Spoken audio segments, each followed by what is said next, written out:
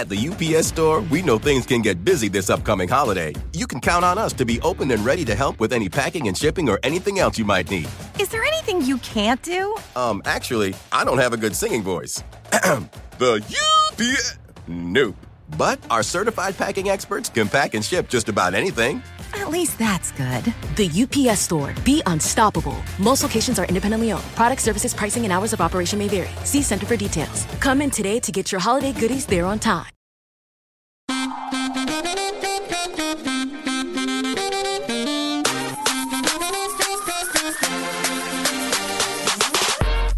Welcome back to another episode of Space Ghost, Keep It to Keep It. Ooh, I loved that old cartoon.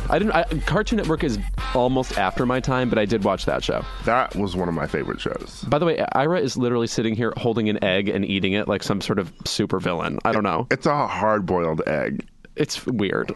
I just came from Soul Cycle. Oh, okay. Soul Cycle. Are they like take a handful of eggs on your way out? What? That makes no sense. Soul Cycle. Oh, you're trying to get a gig now. I'm wearing a sweatshirt advertising the gym I go to, and Ira thinks I got it for free because I mentioned them once, which is not true. Well, all I'm saying is if we want to turn these Friday Keep It Briefs into SpawnCon, I'll do it. Okay. Are you aware that Ira is soulless? Because he's just announcing it now. In this episode, we're going to chat about a bunch of things. We're going to talk about R. Kelly. We're going to talk about Michael Jackson again. Sure. And we're going to talk about some books with Kara.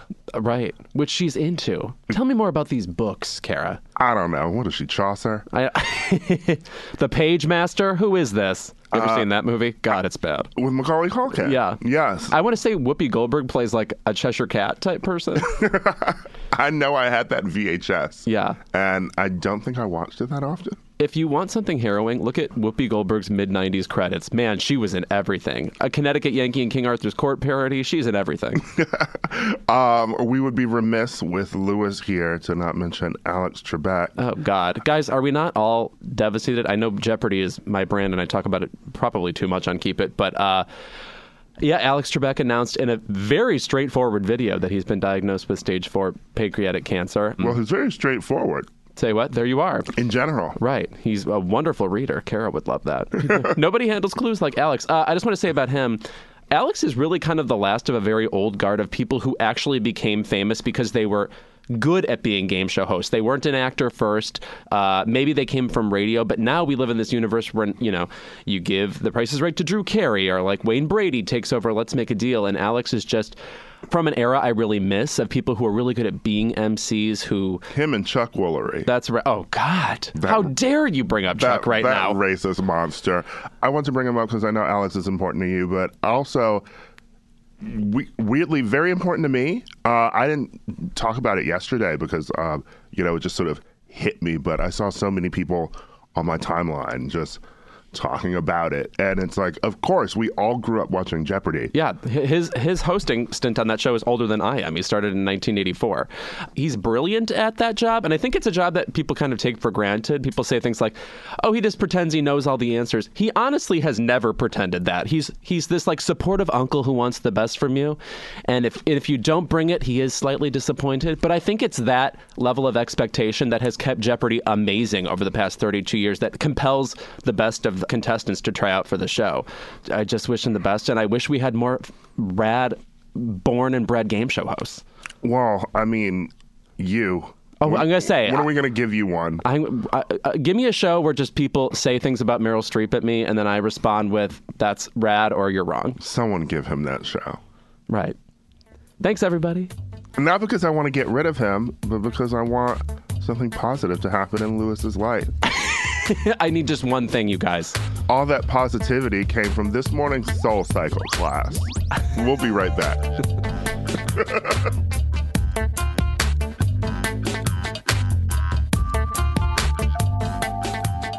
So much has happened since we were last in here. Literally. Which is the annoying thing about Keep It. It seems like the news arranges itself around what's convenient for us. Gail decided to drop her R. Kelly interview literally right after Keep It. Yeah. And it was, you know what? I did not think that I wanted to hear anything else from this man. And I was like, just put him in prison. You Right. know, the documentary was enough. I'm disgusted seeing him. But it was riveting. Yeah. To be honest, I kind of had forgotten how scary he is. Just the amount of bizarre defenses of and refusals of what Gail was saying were astounding. But the number one thing that sticks with me is when he says, I regret having too big a heart. I mean, if you know him intimately, imagine repeating that as a defense for him. He just has too big a heart. I mean, you sound like you're in a traumatizing relationship. Isn't that what Michael Jackson was saying too? Right, yeah. Like, if I'm guilty of anything, it's loving the children. It's so. Also, he was also a French art dealer. I don't know who that was. But it's. Hey, bon Dieu, I got the Basquiat in my van. It's just so interesting here a narcissist defend himself because their idea of what is rational is so out of whack. Like he thought he was speaking to us and it was just revealing his psychosis again and again. What's crazy is a lot of people were comparing it to the Kavanaugh interview. Yeah, being offended that he was even there. Yeah. Yes, but what's sad is R. Kelly will unfortunately not get a seat on the Senate. It seemed inevitable. It's very crazy. Also, I have to say, everybody is praising Gayle King for the interview, but it was pretty amazing how the more extreme he got, the more hyper-reactive he got, the calmer she seemed to get. I'm telling you, when he burst out of his seat, I thought she was going to fall asleep. Instead, she said, Robert. It actually kind of would have been better if she said R again and again. R. R. Doc Kelly. Yeah, I thought Gayle has always been great. Mm-hmm. And, you know, it's sad that we keep sort of making women have to interview these people. Yeah, the single worst people. Single worst men. Yes, just these deceptive men. I mean, someone brought up, you know, the Robin Roberts and Jussie Smollett interview, which, I mean, I'm glad we haven't heard about that news story in a minute. God, I thought that was going to drown us all. I thought I was going to drown in Jussie Smollett internet theories. I became 4chan. Yeah. But no, yeah, I'm just glad that the interview was, I don't know. It showed it. I felt like part of it was necessary. It showed who he is, reminded people that he's crazy off his rocker. You know, it wasn't just sort of hearing his music and hearing the fans and like these people trying to bail him out. But even him, you know, it's like people playing music out of cars when he gets out of prison after bail, you know, people dancing on cars. It's that same sort of thing with Michael Jackson. Yeah. And just like speaking of Michael Jackson, you know, sort of like that Janet Jackson interview. Mm-hmm. And I wanted to clarify, like, I don't think any of us thinks that Janet knew about this. I'm not looking for answers from Janet And I'm not Jackson. looking for answers from her either. I just find it interesting that the Jackson family estate, you know, is against the documentary, obviously. And I just always find it interesting that Janet is never positioned with that. It's always like Jermaine and like the others, you know, and maybe LaToya? Who knows? I don't know. But it's all very disjointed. And just when you hear the Jackson family, your immediate instinct just, for me, goes to Janet. Mm-hmm. And I feel like if I ever mention her and like I'm pondering what she's thinking is because I love her. Yeah, she happens to be a superstar with a flawless career. I love her more than Michael. Yeah.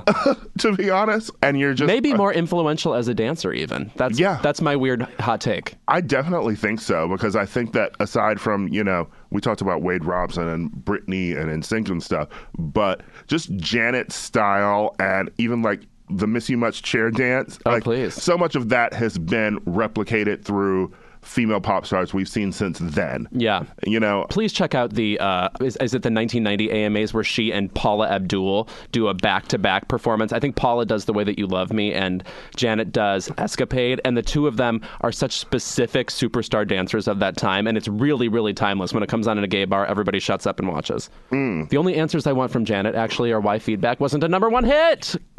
She doesn't know. That's she tried, damn it. But no, I'm excited to see her in Vegas too. I love her, and I'm always just like, wondering what Janet Jackson is thinking in general. Please. I want to know how to get to that island. Right. The Brigadoon that she lives in, that she comes out. Did she have a good time in that emirate she was in for a while? Yeah. Qatar. Last episode, we talked about 1in6.org, where men can't reach out if, hearing all of this Michael Jackson news is triggering, or you want to talk about being a male victim of sexual abuse. There's also RAINN, which has been helping people for 25 years. It's the National Sexual Assault Telephone Hotline. So that helps a variety of people. So you can call that number at 800-656-4673, which is HOPE. When I'm back, I'm going to talk to Cara Bell Brown herself about some books. Louis, do you think that she tried to find the bookseller from Beauty and the Beast when she was in Paris? Oh, I'm sure. Do you know who I'm now picturing? Good morning, Cara. Do you know who I'm picturing Cara as? Have you ever seen the movie Monuments Men, where Cate Blanchett is a librarian with glasses? That's her. That's Cara Brown at work. We'll be right back.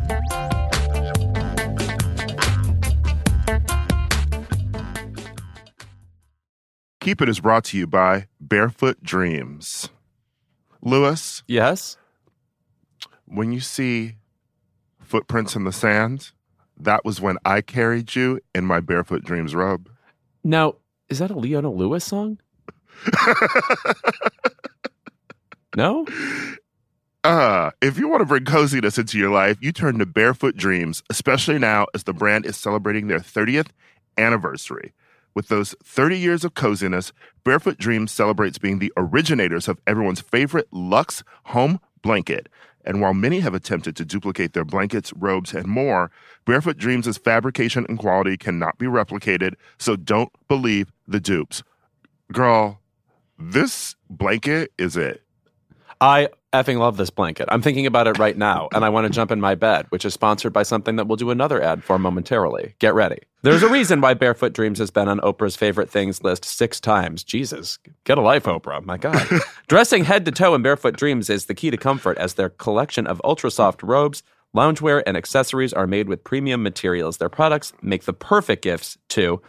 I throw this thing on. I wear it like a shawl. I look exactly like Ellen Burstyn.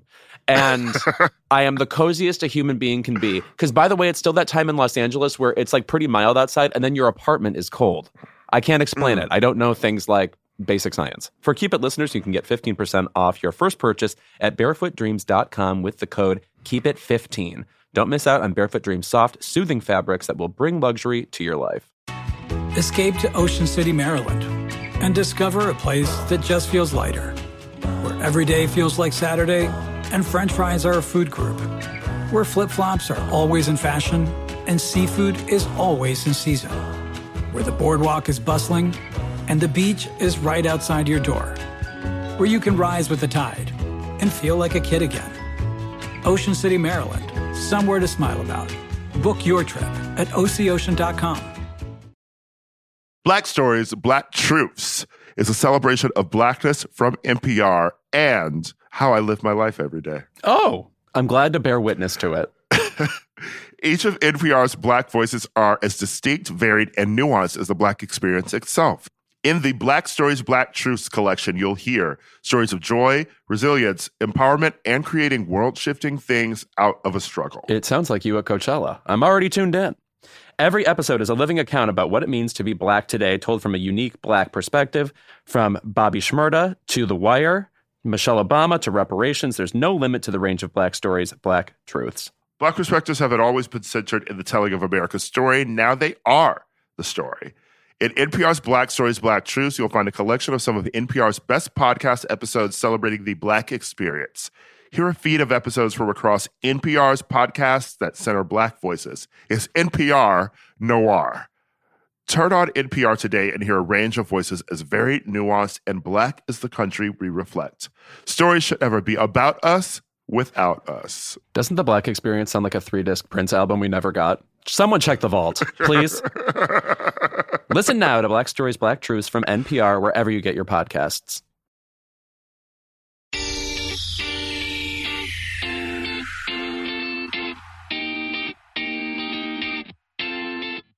Kara, you are always trying to talk about books. And so at this point, I'm just like, why don't you just go interview somebody about a book? Oh my God, that is such a coincidence because today I am talking to author Brit Bennett about her book, The Mothers, because I have told you people over and over to read some fucking books. Who should read this book in particular? So her book, The Mothers, came out a couple years ago. It's amazing. I bought it, have not read it because I don't read. I can't read. Oh, right. But I just buy books so you think that I have them. So I think that you can. Yeah. Well, that jig is up, isn't it? But I wanted to recommend her book to someone because I'm always giving book recommendations. And today I am recommending that book to Matt Damon because it's a story about Black people, and I'm not sure he's aware that those exist. You know, I think that there was like one in a scene in The Departed. Oh, no, Anthony Anderson was in The Departed. Because I saw it on TV recently, and so I was watching The Departed, and I forgot that, like, literally everyone dies, which I know sounds stupid, but I forgot that everyone dies. And I watched Anthony Anderson. Literally like the end of, like, Macbeth or something. Yeah. It's like, boom, literally boom, everyone, boom. Other than Mark Wahlberg. So Anthony Anderson was in it. But basically, I just want to, you know, I'm recommending books to our listeners. But also, if anyone else happens to be listening to this, if someone who knows Matt Damon, they can tell him that not every story has to be set in Boston. There is a world outside of Southie, and those people live full, interesting lives that are worthy of hearing about and recording. You know, we need more movies about Black people in Boston. Proud Mary tried to do it, and it did not work. I mean, I went to school outside of Boston, and no, I didn't go to Harvard, which is the jerk's way of saying they went to Harvard. Do we need movies about Black people in Boston? We need movies about Black people leaving Boston, being like, enough of this. I want a movie about the Black guy from the real world Boston. Montana? Was that a girl? I don't remember. Anyway. We've gone off topic, but it's Friday, and this is a little extra, a little keep it brief. And Brit Bennett is amazing, and I am so excited to talk to her. One of the things, too, about her novel is, like, I think it really, like, I've talked about this a lot. I wrote an article about this a while ago about, like, quote unquote slave movies. And for me, I absolutely think that there are certain historical events and things that should be immortalized in film. And, like, you know, I think it is important to have movies about the civil rights movement and the Great Migration, which we don't have any movies about, and about our history. But sometimes, like, when you're an artist, you just want to, like, make a fucking rom-com. Mm-hmm. You just want to, like, write a comic book. You just want to, like, tell stories that involve women and people of color and isn't necessarily about the struggle or whatever it is. And I think our stories just naturally contain those topics anyway because racism is inescapable. Mm-hmm. But that was one of the things I loved about The Mothers was, like, it was just this really, like, engrossing story that was just about, like, two girls who are best friends, and, like, they are Black, and that does matter, but, you know, it's not the point of the book. Well, until someone makes that Midwest Passage rom-com that I've been looking forward to. So much to do. You can go write it. Yeah, I'll go do that. And while I do that, you can listen to Kara talk to Brit Bennett about The Mothers.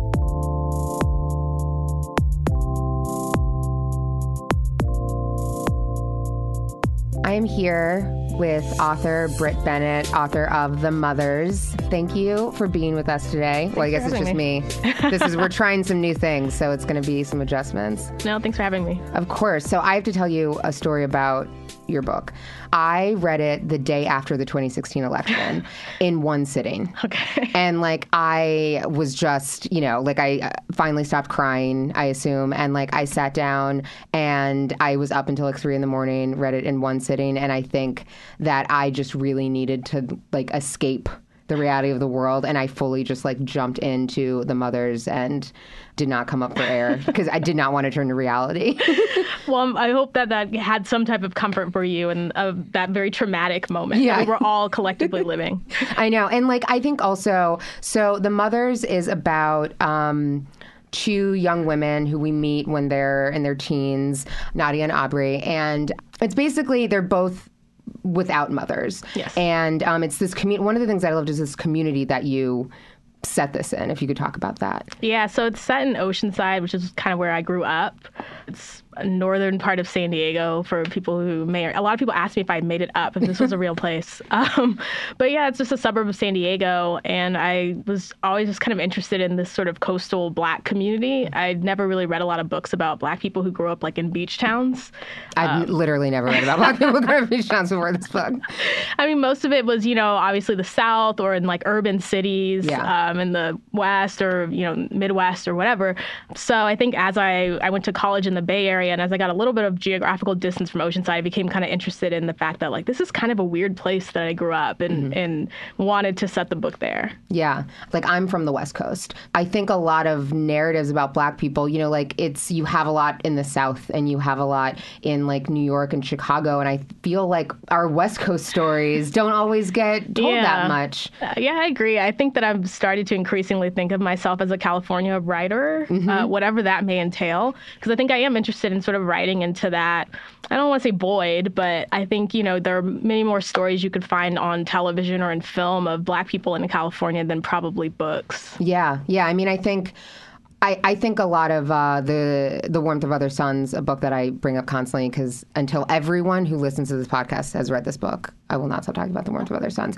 But, that talks about the Black people that came to Los Angeles, early. And I think one of the things I loved about Insecure was that it was set in L.A. and not in New York or somewhere else. And seeing us out here, because we're here. But also, so in the book, it's the two girls and it's them growing up, and there's a plot point about abortion in it that I think you handle in like such an interesting way, because one of the characters has an abortion, and the way that it stays with both her and the boy the young man who impregnated her. And I was wondering if you could talk about telling those types of stories in the book. Right. Well, I think I didn't think about it being a controversial choice as I was writing it, which I think is probably for the best. Because if I had really tried to engage with the politics of that type of a plot, I might have just been like too afraid to even take it on.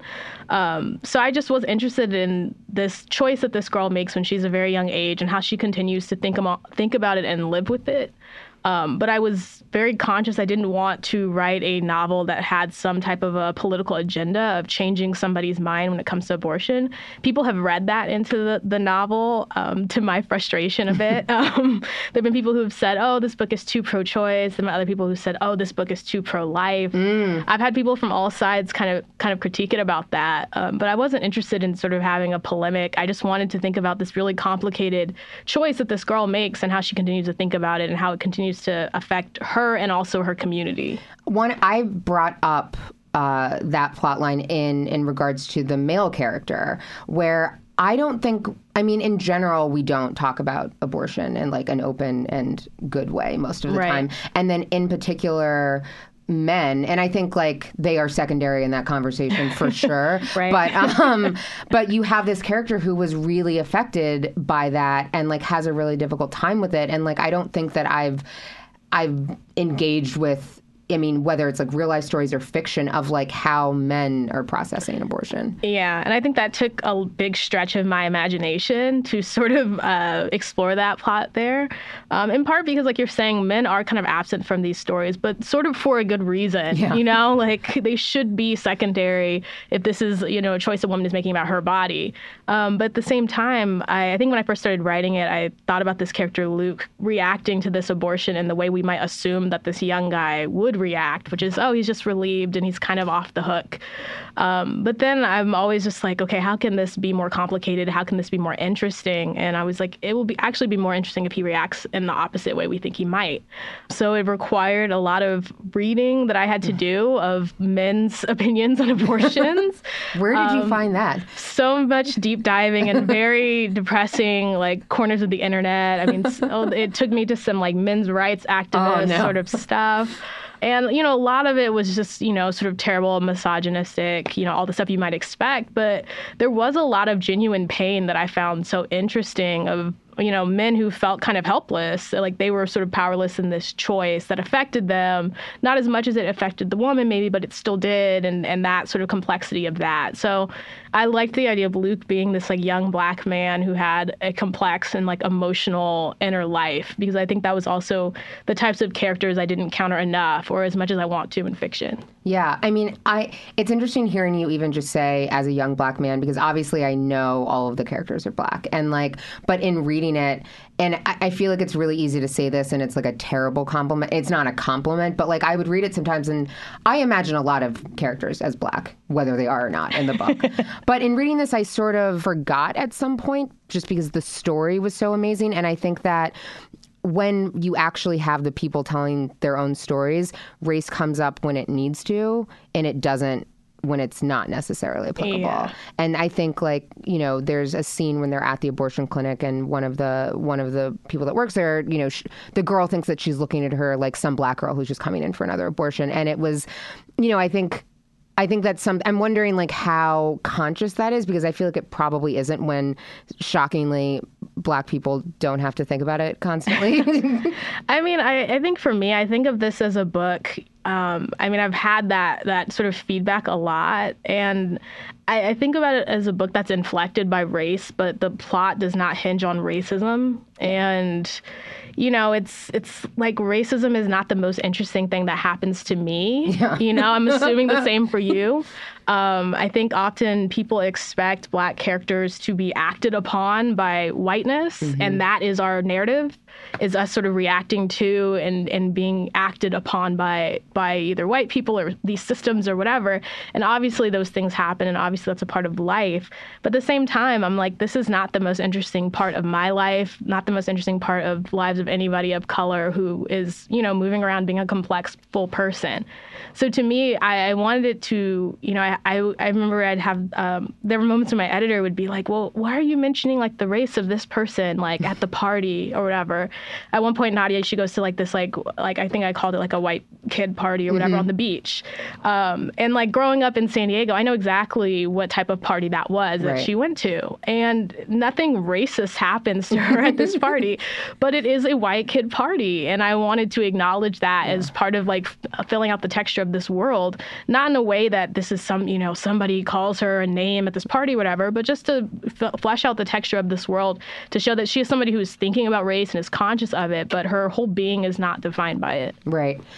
One of my favorite clips just ever is this interview with Ice Cube where he's talking about Straight Outta Compton and how they'd basically been snubbed at the Oscars, and he says something along the lines of, we should have put a slave in the movie and we would have gotten a nomination. And so I'm wondering for you, in the process of developing and writing and selling and promoting the book, if you got that type of, if you got any of that sort of feedback of like, why didn't something racist happen to her at the party? Because I think that it gets to I have a really big problem with that, particularly in film. Yeah.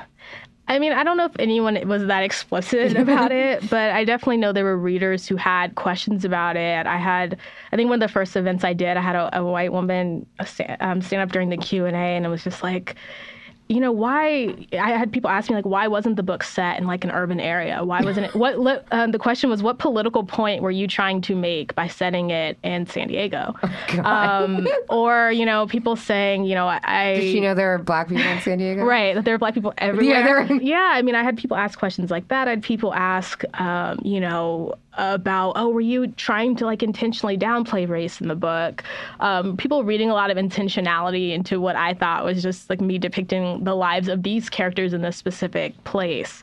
So, again, like I said, I think there are a lot of readers who maybe subconsciously expect a certain type of Black narrative. They expect these stories that are familiar, these stories of oppression, which obviously, like I said, happened historically, happen now, all of that. But that is sort of the single story they expect from Black characters. And like I said, I do think there's an aspect of still thinking like white people are the most interesting thing that happens to Black people. Mm-hmm. And that's something that, I take great inspiration from Toni Morrison, who, is like, I'm going to write about these Black communities that are strange, that live in these worlds where the most, they rarely are interacting with white people often. They're not defined by the white people they interact with.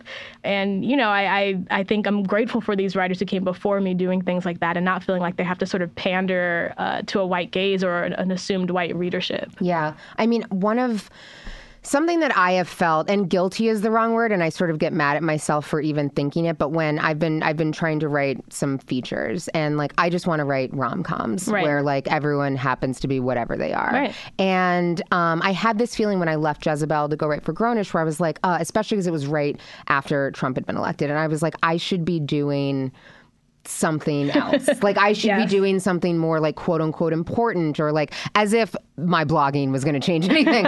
But, I've thought that in writing these movies where I'm like, I want to just write, for now at least, like fun shit. Right. And maybe one day I can write something that the Oscars would like. But, right. But I'm wondering if you feel any of that guilt at all. I mean, I do. And I also, I hear what you're saying, particularly in this moment. I have, in some ways, very intentionally refused to kind of engage in the sort of Trump think piece market, in part because I don't want to devote all my energy to thinking and all my creative energy to thinking about him. But at the same time, I think about, I was thinking about Beale Street, which, I thought was a fantastic movie. And I was thinking about this criticism I saw from some people that the movie was too beautiful. And I'm just like, why don't Black people deserve beauty? Like, why don't our stories deserve to be told in a beautiful way? Why don't we deserve stories of Black joy or seeing Black people fall in love or any of these types of things? Why isn't that in itself sort of radical and important? So to me, I do think that there is something political about that. I think regardless of whether you are, writing something that is more explicitly political, I think the idea of showing Black people being complex people, falling in love, experiencing joy, experiencing all these human emotions, I think of that as important work and as radical work, honestly. Yeah. I mean, that's an excellent segue into my, so on this segment, I'm going to be recommending books. So I'm recommending your book to someone. Okay, thank you. I'm recommending your book to Matt Damon. Actor, director, auteur, because Matt Damon makes some really white shit. Like when you look back at a lot of his, and I think he gets his get out of jail free card is like, it's in Boston, so it's fine. But I think specifically to the moment he had on Project Greenlight with Evie Brown, where they were talking about it's this HBO show about they're making a movie. And he basically said something along the lines of the diversity will be on the screen, not behind the camera. So they were arguing for a certain writer to be chosen and have their movie made. And so he saw diversity as just like, well, there's going to be some Black people or whoever on the screen. We don't necessarily need them to be writing, which is truly the exact opposite way. Right. I feel that they should be looking at things. But I think, this idea of just like our stories that are just our stories. And that is why I'm recommending this to Matt Damon. Do you have any thoughts for Matt Damon? Any suggestions for him? I mean, I just think, I think everybody should, read widely, read people of color. I think if you're someone who's interested in American literature and you're not reading Black people, and particularly you're not reading Black women, then you're not interested in American literature. Black women are really killing it right now as far as people who are really exciting to read. Angela Flournoy, Jesmond Ward, winning National Book Awards every year. Toni Morrison, I'm really excited to see that documentary. It's Sundance right now about her. So yeah, just read widely, read outside of your kind of point of view and experience somebody else's life. That's what I love about fiction. It's the only art form that really allows you to think another person's thoughts and feel another person's feelings in this really intimate way. It's the only time in your life you can ever really know what it's sort of like to be somebody else. Right. And that's what I love about the form. Something I say all the time is that I feel like we've seen the full spectrum of white men. You've seen their stories. No others to be discovered. No, but I mean, you've seen almost you've seen rich white men and poor ones and ones that are evil but with a heart of gold and like the anti-hero and you've seen a lot of different versions of who they can be and what their lives can be like. Right. And I think pretty much every other group of people, I mean, like white women would be a close second, but I think even then there are a lot of gaps there. I think pretty much every other type of person doesn't have the full spectrum of just who they can be, right? Which is one of the things I love about your book so much, and something that I think people don't think about when they're reading books all the time. Right. Just like there's a lot of different types of way to be anything. Absolutely. And like it would behoove us all for everyone to, and I think it's also what stories you find interesting. Right. Because if you don't, if you've only engaged with like Black authors in the context of like we're talking about slavery or whatever, right, you're not going to find our other stories interesting. Right. And I think it essentially comes down to sort of like that really huge and important question throughout history, which is who gets to be a person. Mm-hmm. That's what it comes down to, reading outside of your race or your gender or whatever. Who do you consider to be a person who has a complex interior life the way you have a complex interior life?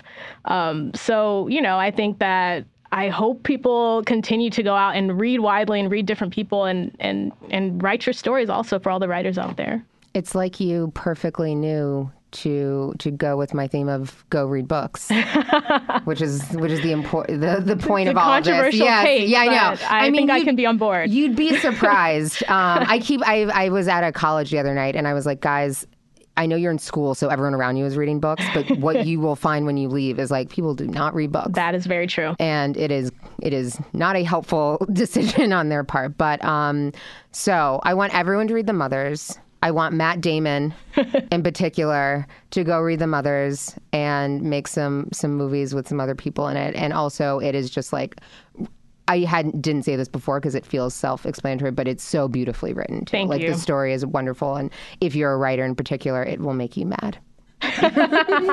Thank you for being here, Britt. Thanks for having me.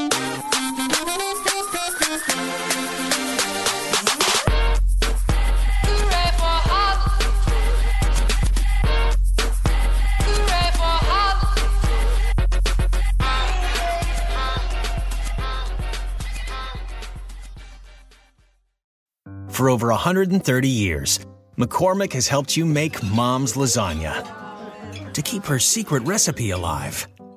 Take over taco night, no matter how chaotic your day is. Conquer the bake sale, even if you get to it last minute.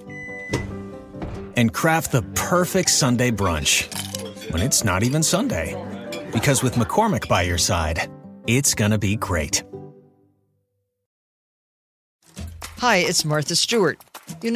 I spend a lot of time thinking about dirt. At 3 a.m., at all hours of the day, really. What people don't know is that not all dirt is the same. You need dirt with the right kind of nutrients. New Miracle-Gro organic raised bed and garden soil is so dense, so full of nutrient-rich, high-quality ingredients. Miracle-Gro is simply the best.